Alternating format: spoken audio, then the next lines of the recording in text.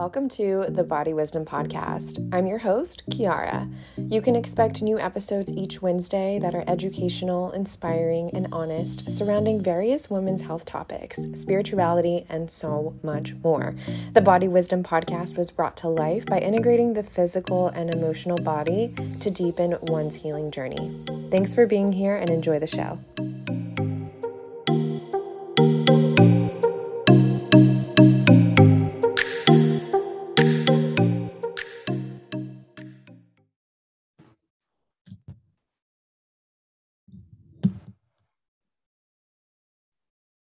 Hello, everyone, and welcome back to another episode of the Body Wisdom Podcast. I'm so excited for today's episode. We're here with my mentor inside of the Pause Breathwork Facilitator training that I'm going through right now.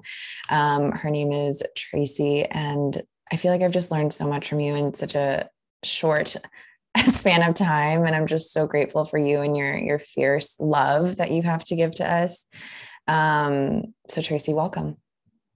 Hi, thank you. I love that. I had to let that fierce love land because that really is a good descriptor of how I show up in the world, right? That there is strength and a loving presence, and that there is care and compassion, and also discernment and structure and some discipline to it as well. I love that. Yeah, fierce love. Yeah, I will go to war for anybody. For sure. I can feel it. I know you're rooting for us and you're here to help us every step of the way. And I truly feel held. And I think that's just like starting with that, like it's so important to feel safe, to be able to release and have that communication with someone as we move through like our own traumas, our own activations, and whatever's coming up for us. I think being held in a container and supported by someone is like, I mean, as you say, like one of the most important pieces of this process. So I'd love to know a little bit more about how you started cultivating that. Like, how did you start creating safety for yourself? And then how were you able to start helping others feel safe as well? Yeah, it's such an important piece. I think the foundation to do anything, to create, to move, to speak, to communicate, to share, to heal is that safety. Like it's absolutely paramount to start there because it's the only foundation that can hold the weight of processing and experiencing life. And it's often the first thing that is annihilated when we experience trauma or loss or grief. It shakes the foundation in which we stand on. Mm-hmm. The issue is that we notice the foundation of our safety shake, and then we still expect ourselves to know the path and the way. You know, there isn't that stop and check and say, okay, how can I create 1% more safety in this moment? And so for me, it came out of a space of living a life that was completely unsafe for decades. You know, I had a lot of difficulty in my childhood, a lot of uncertainty and safety growing up, never really anchoring to what was safe, you know, and then being in an abusive relationship for a long time, 7 years. And really starting to recognize that everything in my life was fragile. It was like built like a card house, you know, a house of cards. And I had to start implementing that. And it really required me to go in and recognize the ways first that I annihilated my own safety, right? That I put myself in situations that weren't safe just because they felt familiar, and pulling myself out of what felt familiar and creating a new normal. And so that meant saying no to a lot of things. It meant, you know, getting out of the environments that were not safe. And I couldn't do it all at once. You know, like I buried myself in work because work I could be successful at. And you know, did that. I'm going to hide here and work because it's safe if I'm working this many hours.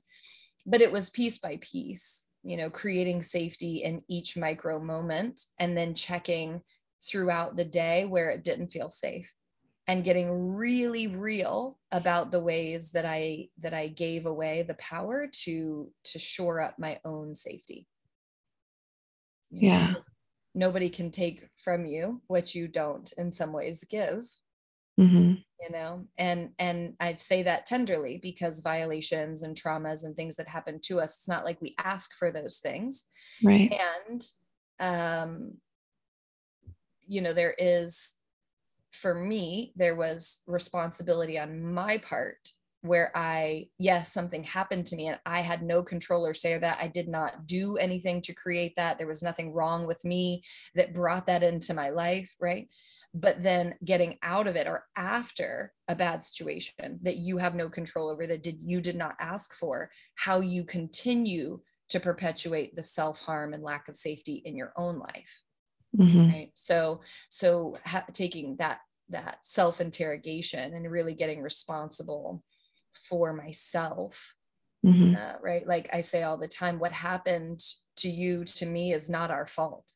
Yeah. And my healing is my responsibility. I love that. That's so beautiful. And it feels unfair. It feels unfair. But sitting in the unfairness and the injustice of it doesn't create change. So we got to hold that and still work towards our well-being. Yeah. And there's a grieving with that, right? Like a grieving for what we didn't receive when we were children. That's, go ahead. Well, I was going to say, that's like also like part of the trauma. Like it's not everything that happened to us, but it's also what we didn't receive. Yeah. There's acts of omission just as much as there's acts of commission of trauma, right? Something that can be committed, but also the things that were omitted. Francis Weller talks about the 5 gates of grief in his book, The Wild Edge of Sorrow.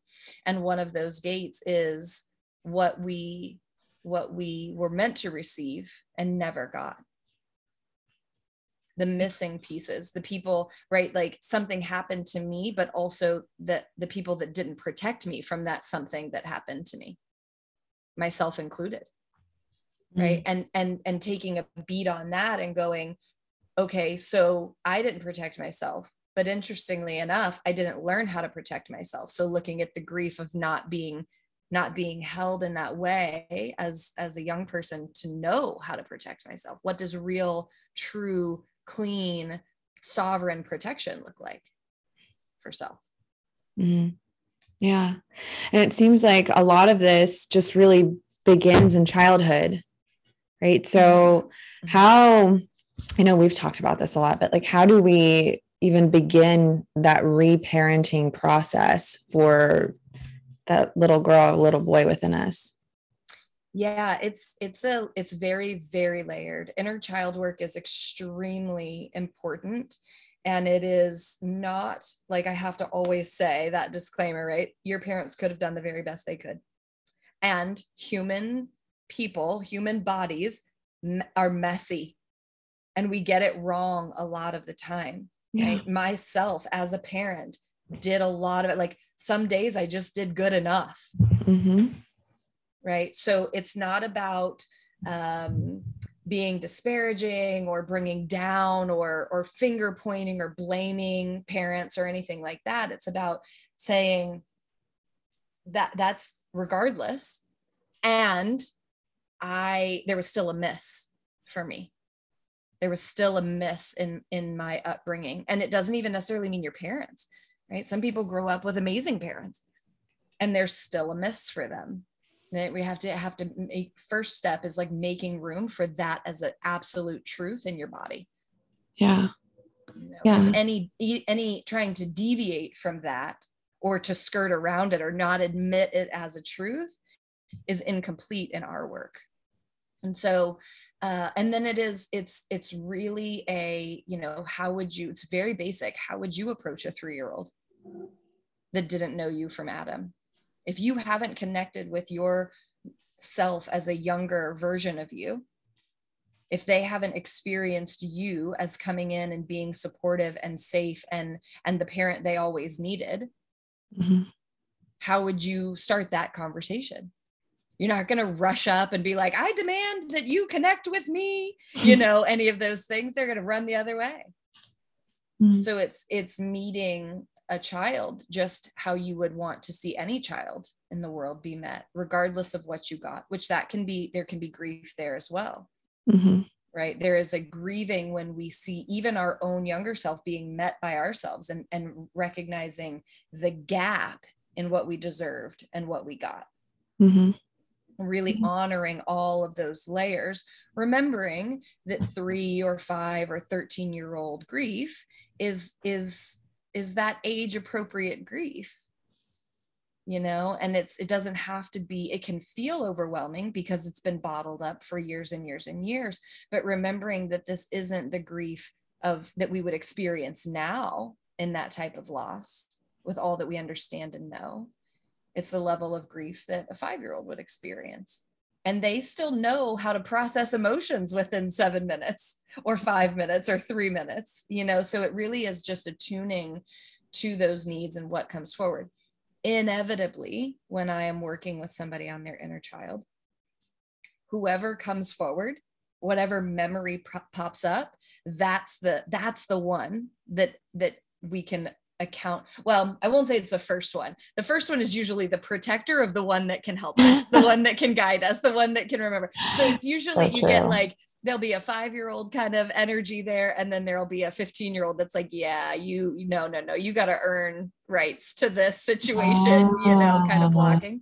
So you'll have those experiences where there'll be like this angsty teenager or this moody booty, you know, that kind of almost block like doing the work, but they just are there to protect the little one that was needed to be protected, that created these older wounds in the first place. Yeah. So it's different for everybody. The point is to just start connecting, just start noticing, doing activities. You know, when was the last time you like just danced? Mm-hmm. When was the last time you went outside and blew bubbles? Oh, I love that. Right? When was the last time you grabbed a hula hoop or got some, like I used to love Transformers as a kid. I just was fascinated by them. So going and buying like a little Transformer and just playing with it and being, you know, like using your hands to connect with yourself at that level and just following what comes up. You don't get to dictate.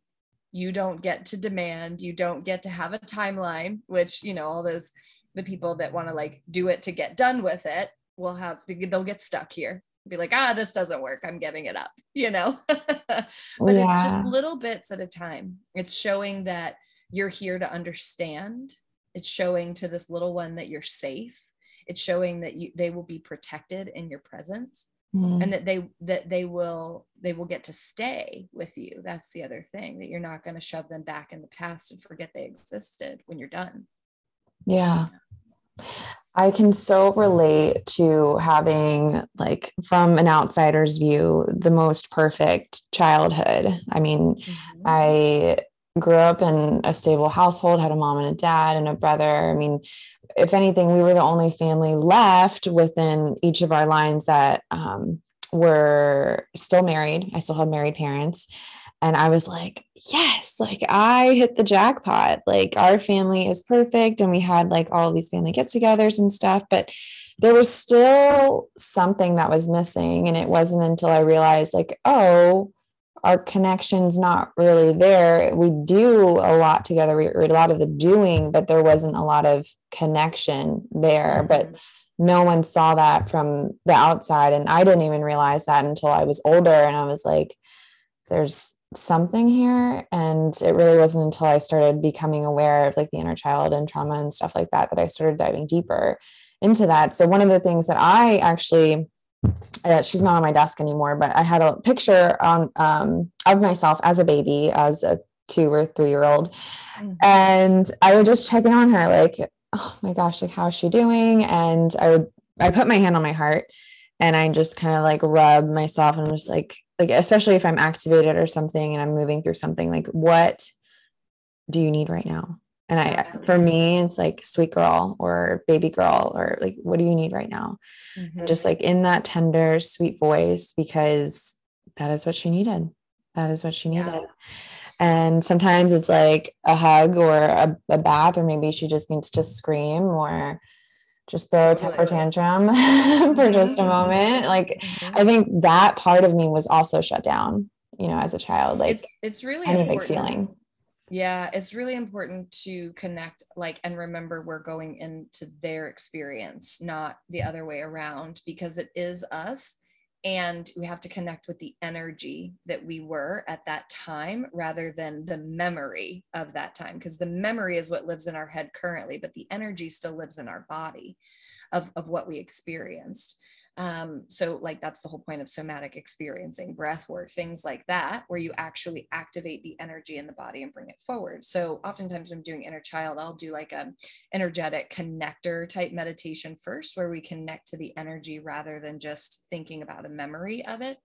But it's really important. One of the easiest catches for me is, we all go to our phone, right? Like that's such a beautiful distraction device, can Sure. be devastating at the same time. So I put my screensaver when I open my phone is myself as a little girl. How many times do you open your phone, right? And like that, it gives me pause. What are you Yeah. actually doing here? Have you connected with your inner child today? Because unless you have, you don't get to scroll on any of these apps you have. Don't check your email. Don't, like, she is the one that matters first and foremost, right? And it's that constant check for me, that reminder. And I want to say here too, because this is really important, that if you didn't identify as a she, then offering connecting with they. Mm-hmm. Right? If your child doesn't feel like a gender, then honoring that. Another thing is people's names. I read something yesterday that said, your name is a gift given to you that you should feel free to return if it doesn't fit. And I think so many of us, right? That's one way in, like people with chronic pain that I've worked with before, one way in is often like, if they identify with their name, using that. And if they don't, picking a name that they would like to be called, right? Allowing your inner child to decide. And when you're in a pain body, you can't just go straight into the body. It's too dangerous. It feels, everything hurts. Why would I go in there? Right. And so we'll use the name, saying their own name and hearing their own name said, to find the place where hearing that name resonates, because that place often doesn't have pain connected to it. Right? It's like a truth separate of the pain body. And it's like a door in to use our name, or whether it's given or one we choose. Right? That's another thing to consider when you're going in, is that it doesn't have to be what you got. Wow. Thank you for saying that, because I actually work with a lot of clients with fibromyalgia or rheumatoid arthritis, like just, or the simple as like painful digestive issues, or yeah. And it's hard to be in their bodies. Like I'm like, you gotta be in your body, and like breath work and all this stuff, like emotions. And it's like, where do they even begin, like with the breath, for example?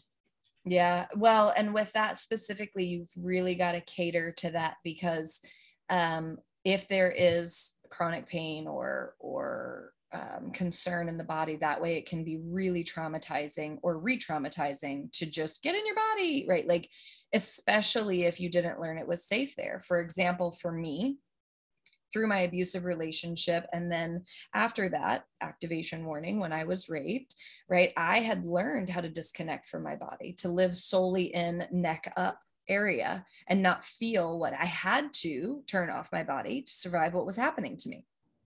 Right? So to send me straight back into my body is not it's not kind, it's not compassionate, it is not safe, it is not trauma informed, to just push somebody back into that space. But we can start to slowly bridge it, right? What you learned in the pause technique is about like titration, and you hear this word, it's starting to pop up in more and more places, that we slowly invite the body in. So right, using the name is one way you can go in, because the name was given before the pain started. So oftentimes having a thing to refer back to takes us to a place in the body that's untouched by that. And it doesn't always work. right? That nothing is 100%. This will work for sure. Yeah. But it's a starting point. Do you identify with your name? And then having them close down their eyes and feel their name, hear their name, say their own name, and then finding where that resonates in their body. Where do they feel called from when they hear their name? And most people that I've experienced anyways have been able to find a place in their body that actually doesn't hurt. And we check, is it safe to be in this space? Is it safe to go in here? Right. And just going as slow, pacing it, how they're ready, when they're ready, as they're ready. And it might take 10 tries. It's not a loss. 1% is 1% at a time. Yeah. How did you find breath work?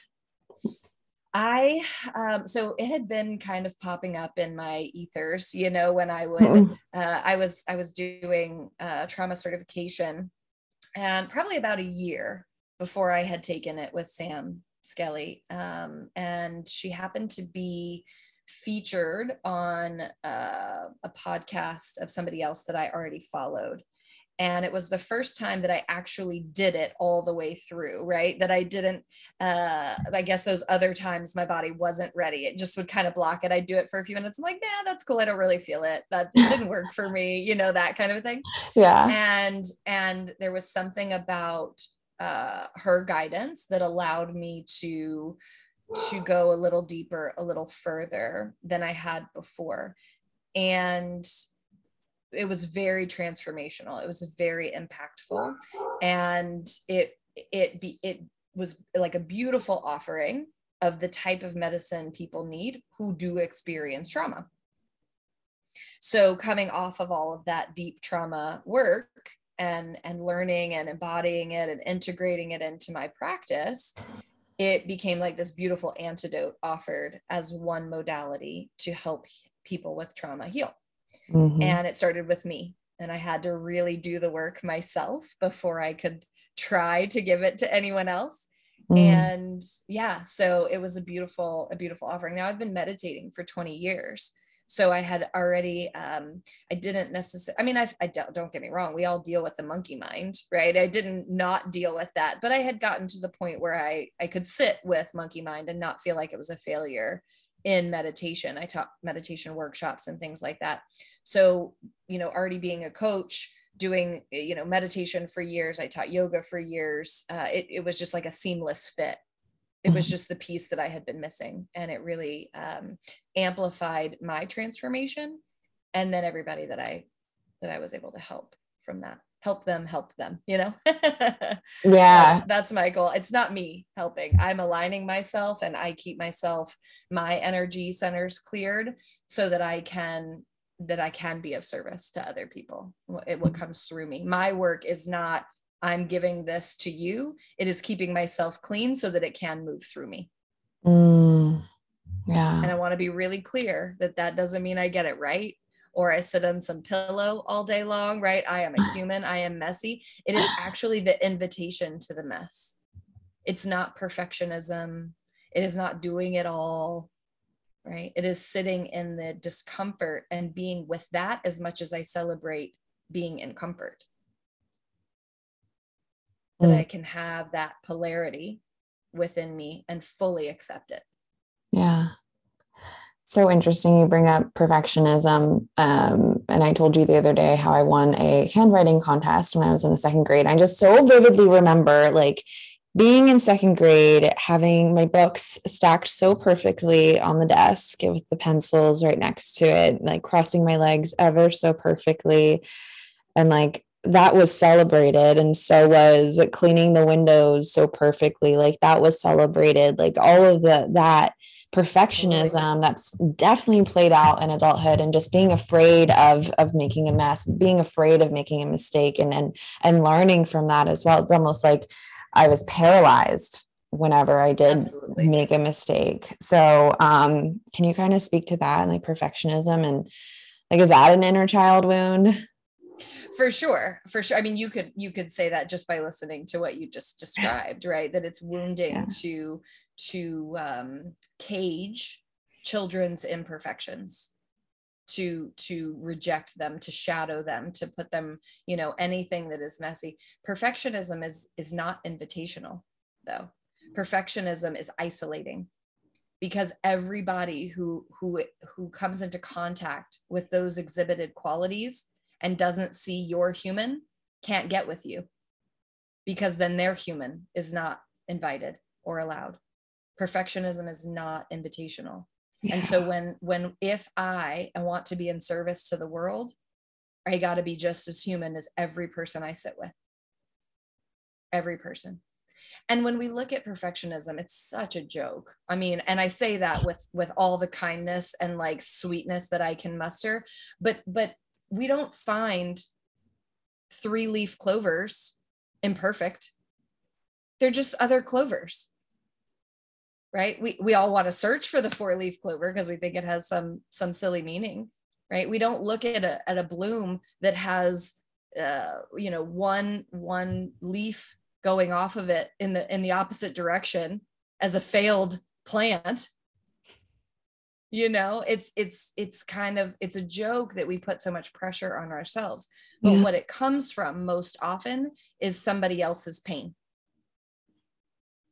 Somebody else's lack of ability to hold their own mess. So seeing ours is too activating for them. And oftentimes it comes in the form of parents, overworked, exhausted, unavailable parents. This is hitting so hard. Yeah. Mm-hmm. Yeah. And they're just trying to keep their own stuff together, right? No time for the mess. Yeah. And so in order to be loved, we have to fit what they need rather than who we are. Yeah. Yeah. But it's the invitation of that coming back in. There's no such thing as a perfect bubble, right? We talked about blowing bubbles. Every single one you blow is different. Mm-hmm. Yeah. Right? Looking up at the clouds. Sorry. Looking up at the clouds. I could go on, right? I could give you a million examples. Look up at the clouds. Find the perfect one from all the others. Yeah. Nature is supposed to, she shows us all the time what a loving mother is. She shows us all the time.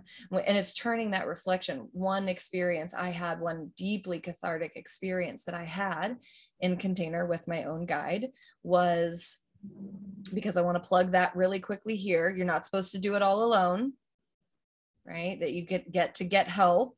It's not invalidating to all the work you've done to invite in a coach or a guide or a therapist, right? It's the evidence and proof that you matter enough to get help, to amplify the work. Just want to say that it's not bad or wrong.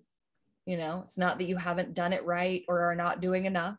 It's a common misconception. I don't need a coach. I've done all this work on my own, right? I know. Me too.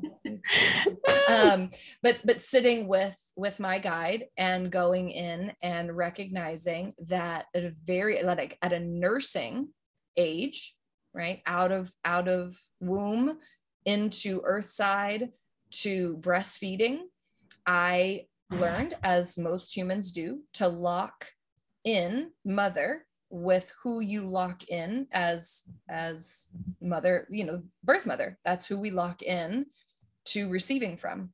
But what happens is the aperture closes around that face, that human. And unfortunately, that human might not have received what they needed to be able to give it to you. Yes. Right? Or they overcompensate. You see that a lot. Oh, I had an amazing mom, but they overcompensate in every way because they didn't get it. So there's no room for messiness there either. Right?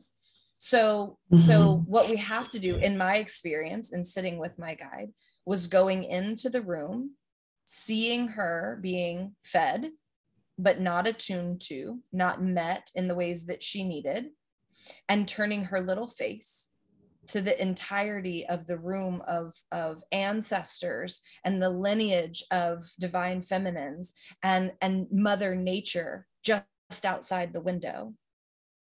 I went into this meditative state. I had this visual. I walked in, I turned her little face, and her eyes lit up because she could see more. The aperture opened. It wasn't just mother.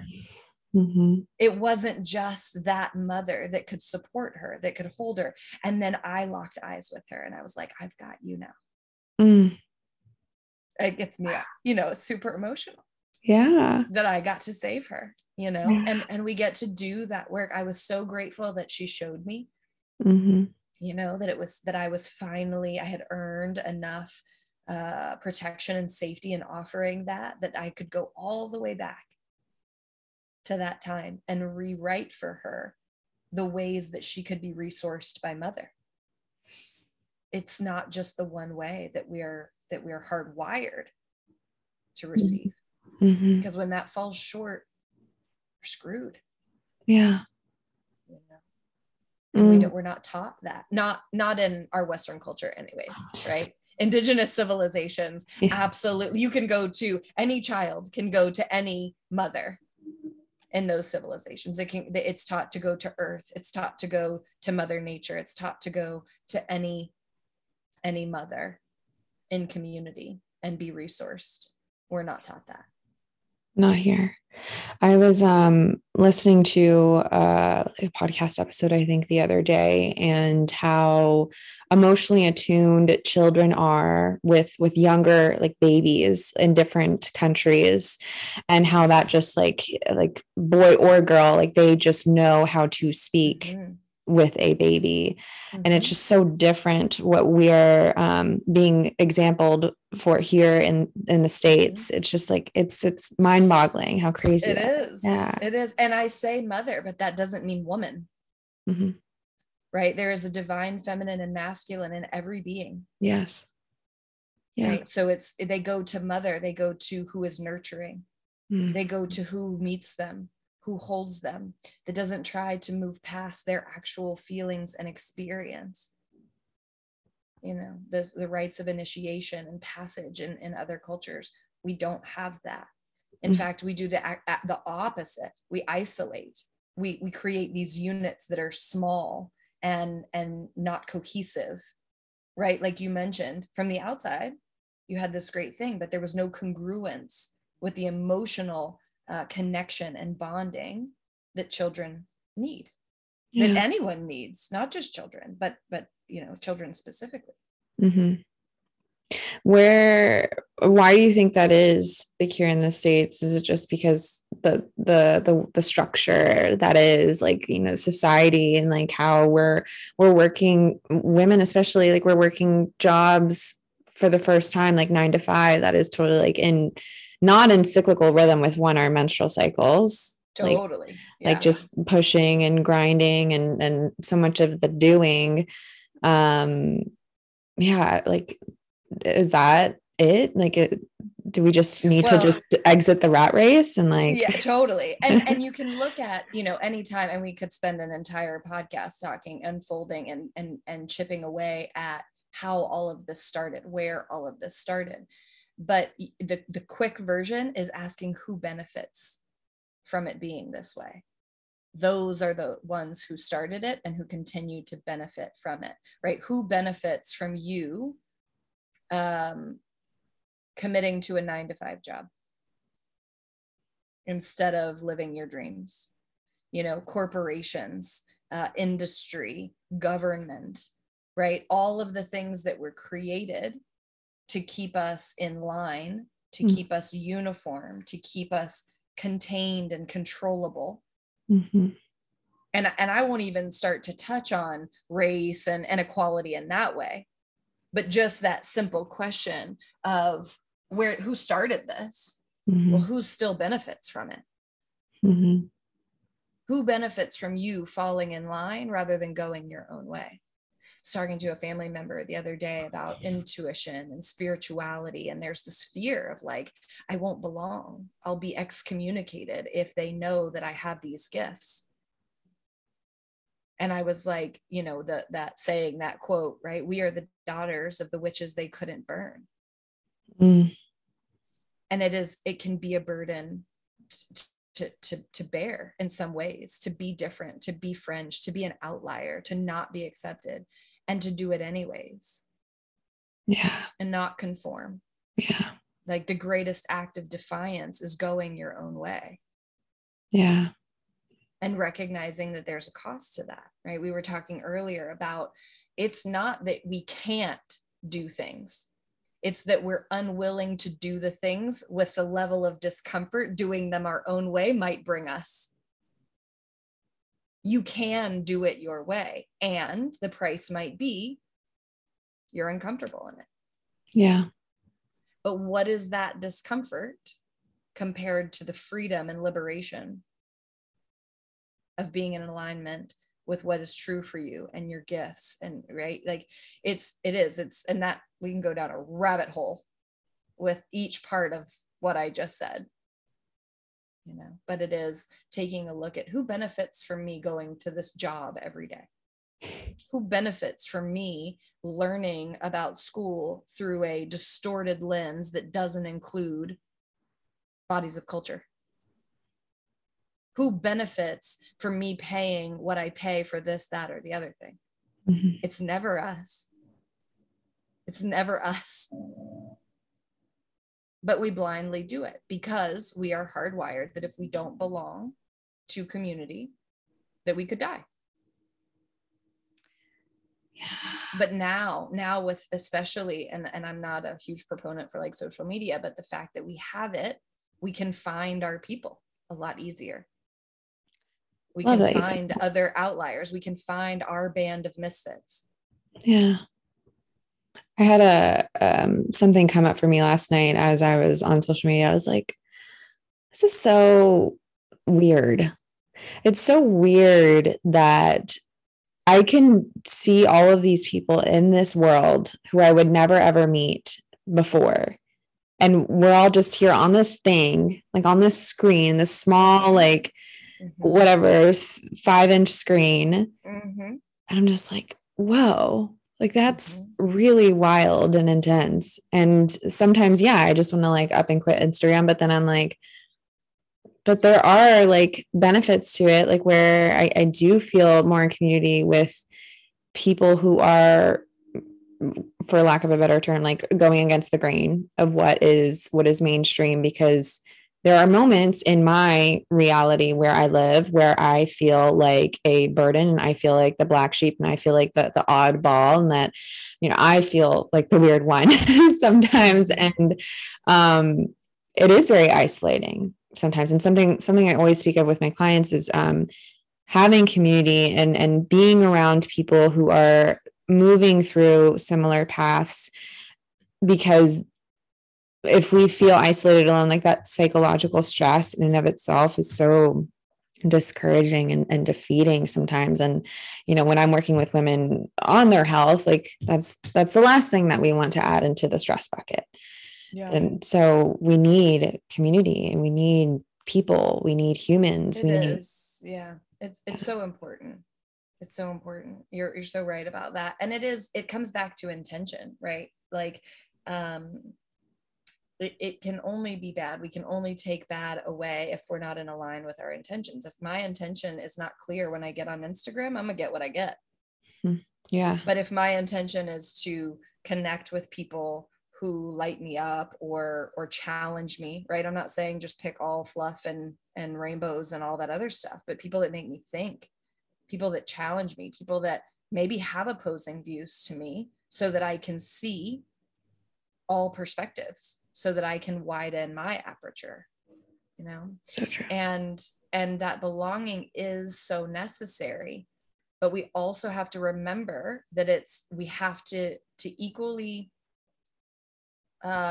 take responsibility of our nervous systems, because they were not designed to take on that much energy from other beings. We're supposed to have interactions with no more than 100 people per day. Go on Instagram, it's 100 people in a minute. You know, so, or Facebook's way worse. I don't even do Facebook. I'm like, me neither. No, thank you. No, thank you. But you know, it's tempering that in our bodies, regulating the nervous system, meeting our needs and what we need, if we're going to have that overstimulation. You don't get to go in and scroll and then just randomly throw the phone down and think that you're okay. You got to check that. You got to say, where is my body? Where is my heart in this right now? Am I feeling defeated? Am I feeling like not enoughness? Am I feeling in comparison? Am I feeling uplifted? Mm-hmm. You know, because any of those elicitations in the body require our attention. And we just move on past like something didn't just happen. Yeah, I haven't thought about it that way. You just took on 100 people. Yeah. How's your energy after that? Yeah. How does your body feel? You know? And last night, what came to me was this idea of being in a frozen state when we are constantly scrolling on our phones. And sometimes the body's like, okay, I'm done. Like, you know, I need to get off of this. But sometimes my mind will hijack that experience and say, no, not yet. And just like, it's almost like I would be bored if I'm not on here. And so it's almost like an attempt for safety too, like continuing the scroll, right? From the mind's point of view, yes. From the mind's point of view, that might be a safer thing than to actually feel. Yeah. But the body is designed to process at a rapid tick. It is alert, life, birth, death cycle all the time. You know, every experience we have, that part of us no longer exists anymore. It's gone. So it's a death and a rebirth, just like looking at a fire or a candle. It is a constant extinguish and relight every second. You know, so looking at it from that lens of why does who benefits, right? The parts of the mind that are already frozen, the trapped and stored emotion, the unhealed ruptures from our, and not just childhood, like that's of course a ton of it hinges on the most fertile, like I can't even remember the numbers now, but it's like 96 billion neurotransmitters are created, right? And like in gestation while you're in utero, you know, like the formation of the brain is so expansive, and then it starts to taper off after like 7, 10, 15 years old, right? And then different parts are more hardwired the more repetition we have, things like that. So the brain is working in the desire for survival, and emotions that feel heavy or overwhelming get shut down, they get numbed out. So that cycle continues to benefit from being frozen, from being stuck, from numbing out or avoiding. It is absolutely no different than getting satiation from any other vice. Now, I'm not going to sit here and compare scrolling to doing meth, right? There's obviously a difference there, but the desire behind each of them is very similar. And when there is not, once like Gabor Mate is like, there is no addiction without trauma. There is no addiction without trauma. So to get underneath the addiction and move through that, it's meeting your trauma. What happened to you, not what you do as a result of it. Yeah. And that's how we stop the addiction. That. Yeah. And you can slowly start to walk it back. This is an oversimplification of it. And I'm not talking about like hard addiction, but we can start to like, what happened right before I felt the need to scroll? What was the day before leading up to me waking up with the desire to stay in bed all day? Right? What were the events that led up? So it's like walking it back so that you can find the stress points where the mind takes over and says, no more. We need this relief now because this happened. And oftentimes, you know, we'll work with people and they're like, why am I reacting like a 5-year-old? I'm like, well, it's probably the last place that you healed. You will respond in the way, right? You find yourself like throwing a temper tantrum and you're like, I am 20, 30, 40 years old. Why am I acting like this? Because your 3, 4, 6-year-old didn't get to release that. It's an unhealed place that you are reacting from. Yeah. So that's a trauma response. And basically when we continue to suppress our emotions, like that just gets stored in the body and it continues to get activated again. Right. Again, because the reason it is stored, the reason it is unhealed is because it got suppressed back then. So you're by way recreating the same traumatization over and over and over again by not processing it, by not healing it. Yeah. And this isn't a snap of the fingers. This isn't a one session. This isn't I'm going to go do breath work and a sound healing and I'm going to be good. This is years of work. Yeah. It's years of being in the stuck and the yuck and the discomfort, and it can feel exhausting. But the worst day of my healing will always be better than my best day of monotony and avoidance and numbing and whatever. Now there's some people, right? I saw a great like video the other day. It was so funny where a guy's like got his hand on his chest and he's like, I'd like to go back to being unaware. I know I asked for my consciousness to be enlightened, but I take it back. Is there a refund policy on this, right? And it was just hilarious because it's like when you start the work, that's it. You can't unsee, you can't unfeel, you can't unlearn. Yeah. And those hard days are still better than living out your existence unaligned, not with your gifts, not in self-service, not in well-being. Yeah. Right. The act of moving towards well-being is better than pretending it doesn't exist, or it's as good as it gets. I have literally had moments where I'm like, I wish I just didn't know. Yeah. I wish I could just go back and everything would be fine. Like if I didn't know so much, like I always say it, that Jim Carrey movie, that Eternal Sunshine of the Spotless Mind, where they just go in with a little like magic eraser, little scrubber to certain memories, right? Just alleviate you from that altogether. And those are the exact ones that forged you. You know, those are the exact ones that give you the possibility to create from now, to do something different, to not pass it down again and again and again, but to do something to hold it. And my post yesterday was about cycle breakers. You know, and the weight that you carry until somebody points it out, that the reason you're carrying it is because you were the one refusing to give it to somebody else. And I'm not saying that there's a reason we have to suffer, right? Like, I don't believe in that. Like, oh, it's just you, this is your lesson, this is your burden to bear. But it's that meaning making part of it, right? Viktor Frankl's Man's Search for Meaning. If we understand the burden that we are carrying, it makes it not hard to carry.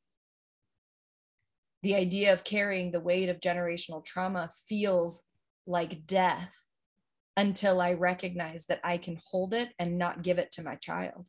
Yeah. I would do it again every day. Oof, that work is so powerful. I saw a quote the other day. It's like, if trauma can be passed down, so can healing. That's I say it all the time. That's like, if you're going to pass down your pain, you can pass down your resilience. Which are you choosing to give? Yeah, I love that. It's so important. It's a lot of the work that I do with women who are trying to conceive, and it's like, you know, we work on the nutrition front, and we make sure they're getting all the good foods and all of that stuff. And I'm like, you know, there's so much more to unpack there. And for mom and dad, and, you know, couples in general, like just everyone involved. And there's also like healing for your lineage too, right? Like last night I did a shaking practice, and I was releasing not only things that I carried, but like same for my mom and my grandmother, like that is still very much alive in them. But absolutely. And if it's alive in them, it's alive in you. Epigenetics say it spans 3 generations, because your egg was in your mother while she was in your grandmother. Yeah. So you were exposed to everything that they've experienced. Everything. And that's just like the scientific part of it, let alone like the energetics and the, you know, like ancestral trauma, where we carry, you know, 17 generations back. You know, so it's beautiful. And I'm so glad that you are including this, that there is like, yes, there are biological, physical things happening that we can fix and adjust. And there's more. And being open to all of that, because I imagine, for example, somebody that can't conceive, who does those things and they do all the right things and it still doesn't happen for them. What's wrong with me? I'm broken. Right. And it could be just as simple as releasing trauma from their body. Who knows? So bringing that in as an offering to complete the human clearing, conditioning, Yeah. healing, all Yeah. of those things. I love that you said that. I'm usually working with a woman who was myself years ago, where I had been doing all of the right things, like perfectly, right? Um, but it wasn't until I started uncovering all of these things, with my parents' separation, I started learning so much. And I was like, this all makes sense now. And I was really grateful for learning all those things, although they were heavy. I was like, this all makes sense now. And now I get to do this work. I choose to do this work. This work holds a lot of meaning in my life. And it's not like you said, it's not a one and done thing. For me, it's a forever thing. Yeah. And what you're speaking to there, another quote I offer is if that pain can be triggered, then so can joy. If pain can be activated in the body, then so can peace. Yeah. Right. And that's what you found, right? Like that pain body is triggered by all of those things, but then also there's a liberation from them by way, which brings you peace. Huge. Yeah. I think we carry all the wide range of the human experience, like all of the human emotions within us. And I think that we get to choose which one we get to tune into, right? Like we have access. Yeah, I mean, we were designed with all of these things. To say that we aren't supposed to have some of them is just silly. Like it's like slapping God in her face to say, oh yeah, I mean, I have this one called grief, but I'm a pass on that one, right? Because what you're giving up when you give up grief is love. They don't work individually. And so while I get what you're saying, but I don't think we have control over what is evoked within us. I think we have skills and tools and capacity and possibility to move through them, whether they feel good or bad, quote unquote. What was really life-changing for me when we first started working together is sitting beside the grief and nourishing it, sitting beside the pain and nourishing it, like really shifting that relationship we have to those emotions that are like less enjoyable and less lighter, like the more heavy emotions. And that just really changed it, because what used to happen to me was I used to identify so closely with those emotions, so much that they would collapse onto me. And then, there was immobilization, or there was, I don't know, just like a strong desire to exit that emotion, but it's like, I can't escape it. Like it's here. And I'm like, no, I don't want to feel that. And so a constant like running away from it, but sitting beside it, like imagining myself like sitting beside it and just like almost giving it like just a tender pat, and noticing that. It's beautiful to watch you process specifically. And because you brought it up, I can speak to that, right? Watching you process that and hold it as if you were holding the grief of another, right? That it wasn't like you weren't enmeshed with the grief, but that you could simultaneously shed tears for your grief and extend love to it at the same time. I am loving towards this grief that dwells within me. That kind of a thing, and watching you process that and shed it as an identity of if I open this, I have to wear it forever.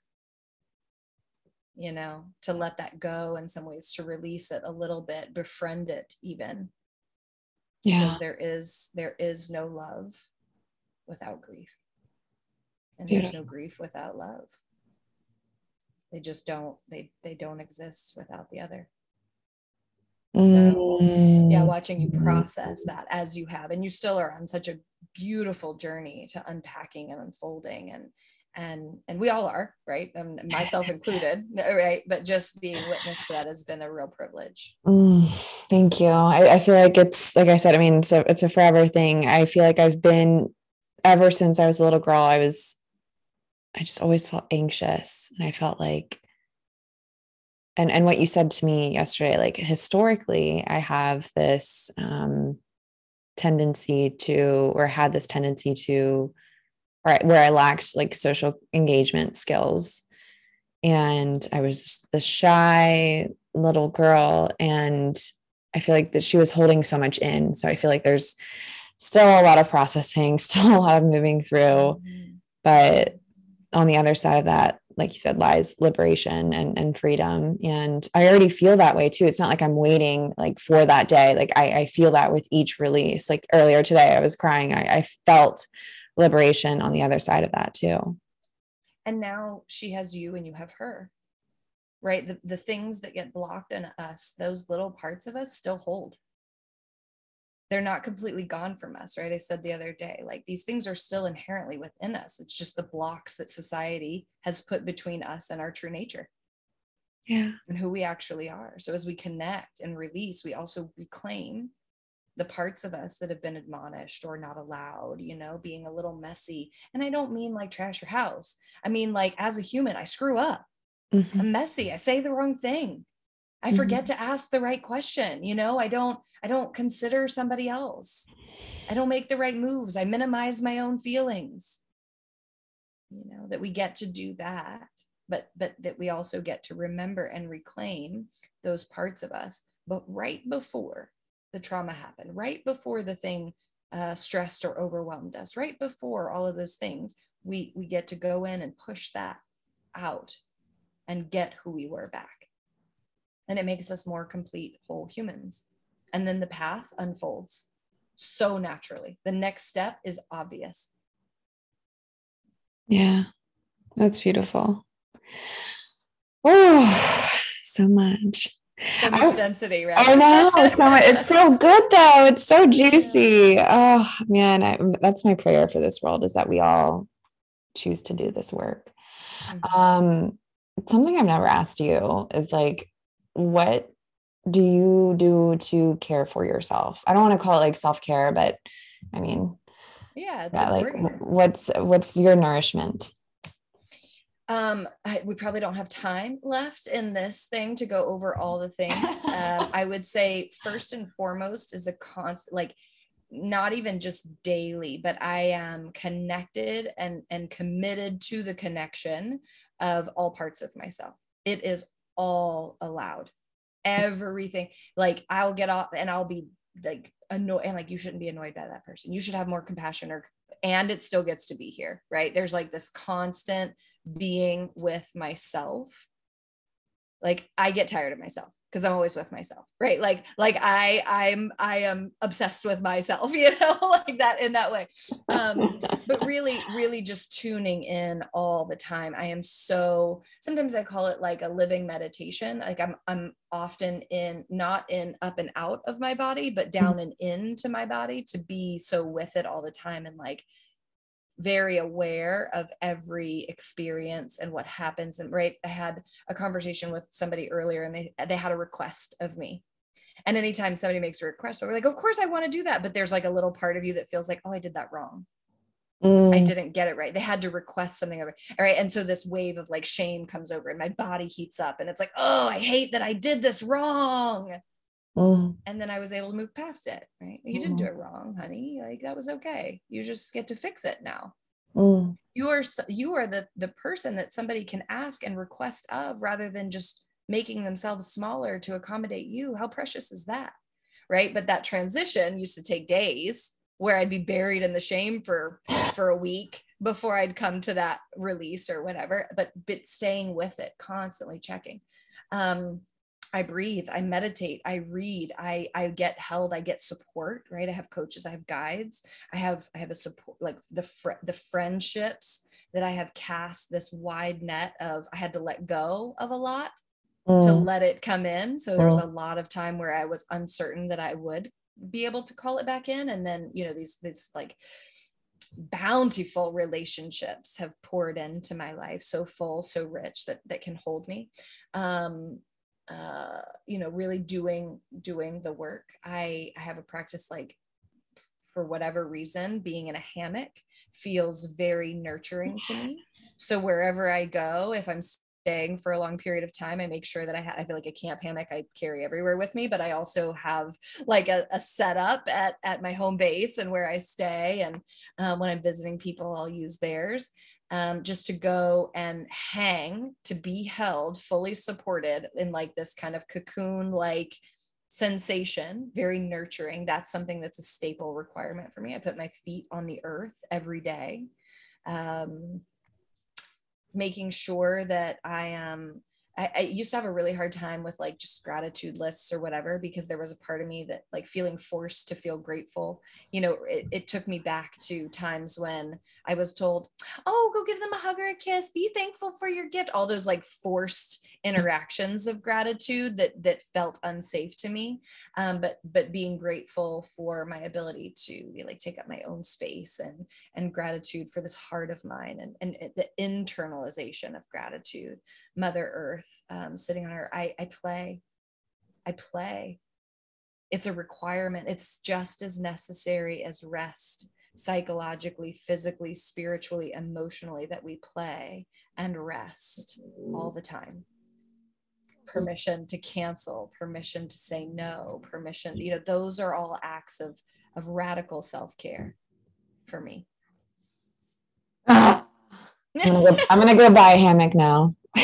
It's so good. It's so good. That's where I do a lot of my grief work too, because I feel physically held while I'm doing that. I don't have to hold myself in the container while I'm doing the work, that I can just pull myself into it and feel fully supported.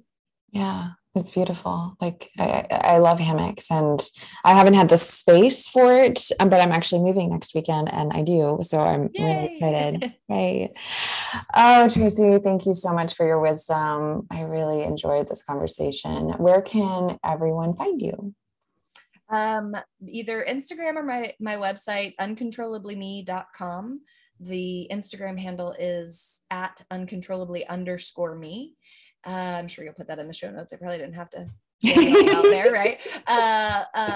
Yeah, a couple exciting things coming up. I take one-on-one people. I do the different offerings of breath work. I have a retreat coming up in Zion in May that's going to be really just transformational and magical, and awakening, those different parts of us. Yeah, that's pretty much it. I'm around. I love getting notes dropped in or tagged in things that people find that they like of mine, or that they heard or whatever. Yes. Yeah, just find me on the interwebs, I guess. Yeah.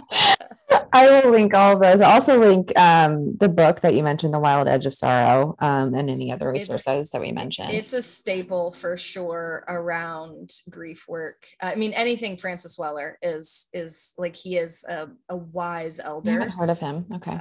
It absolutely fundamental. When I think of who I'm becoming as an ancestor, he's somebody I look up to for sure. How he moves in the world, and that's one of many. I mean, I could list off 100, but that's, you don't have enough show notes for that. Right? But find yourself elders that have done the work.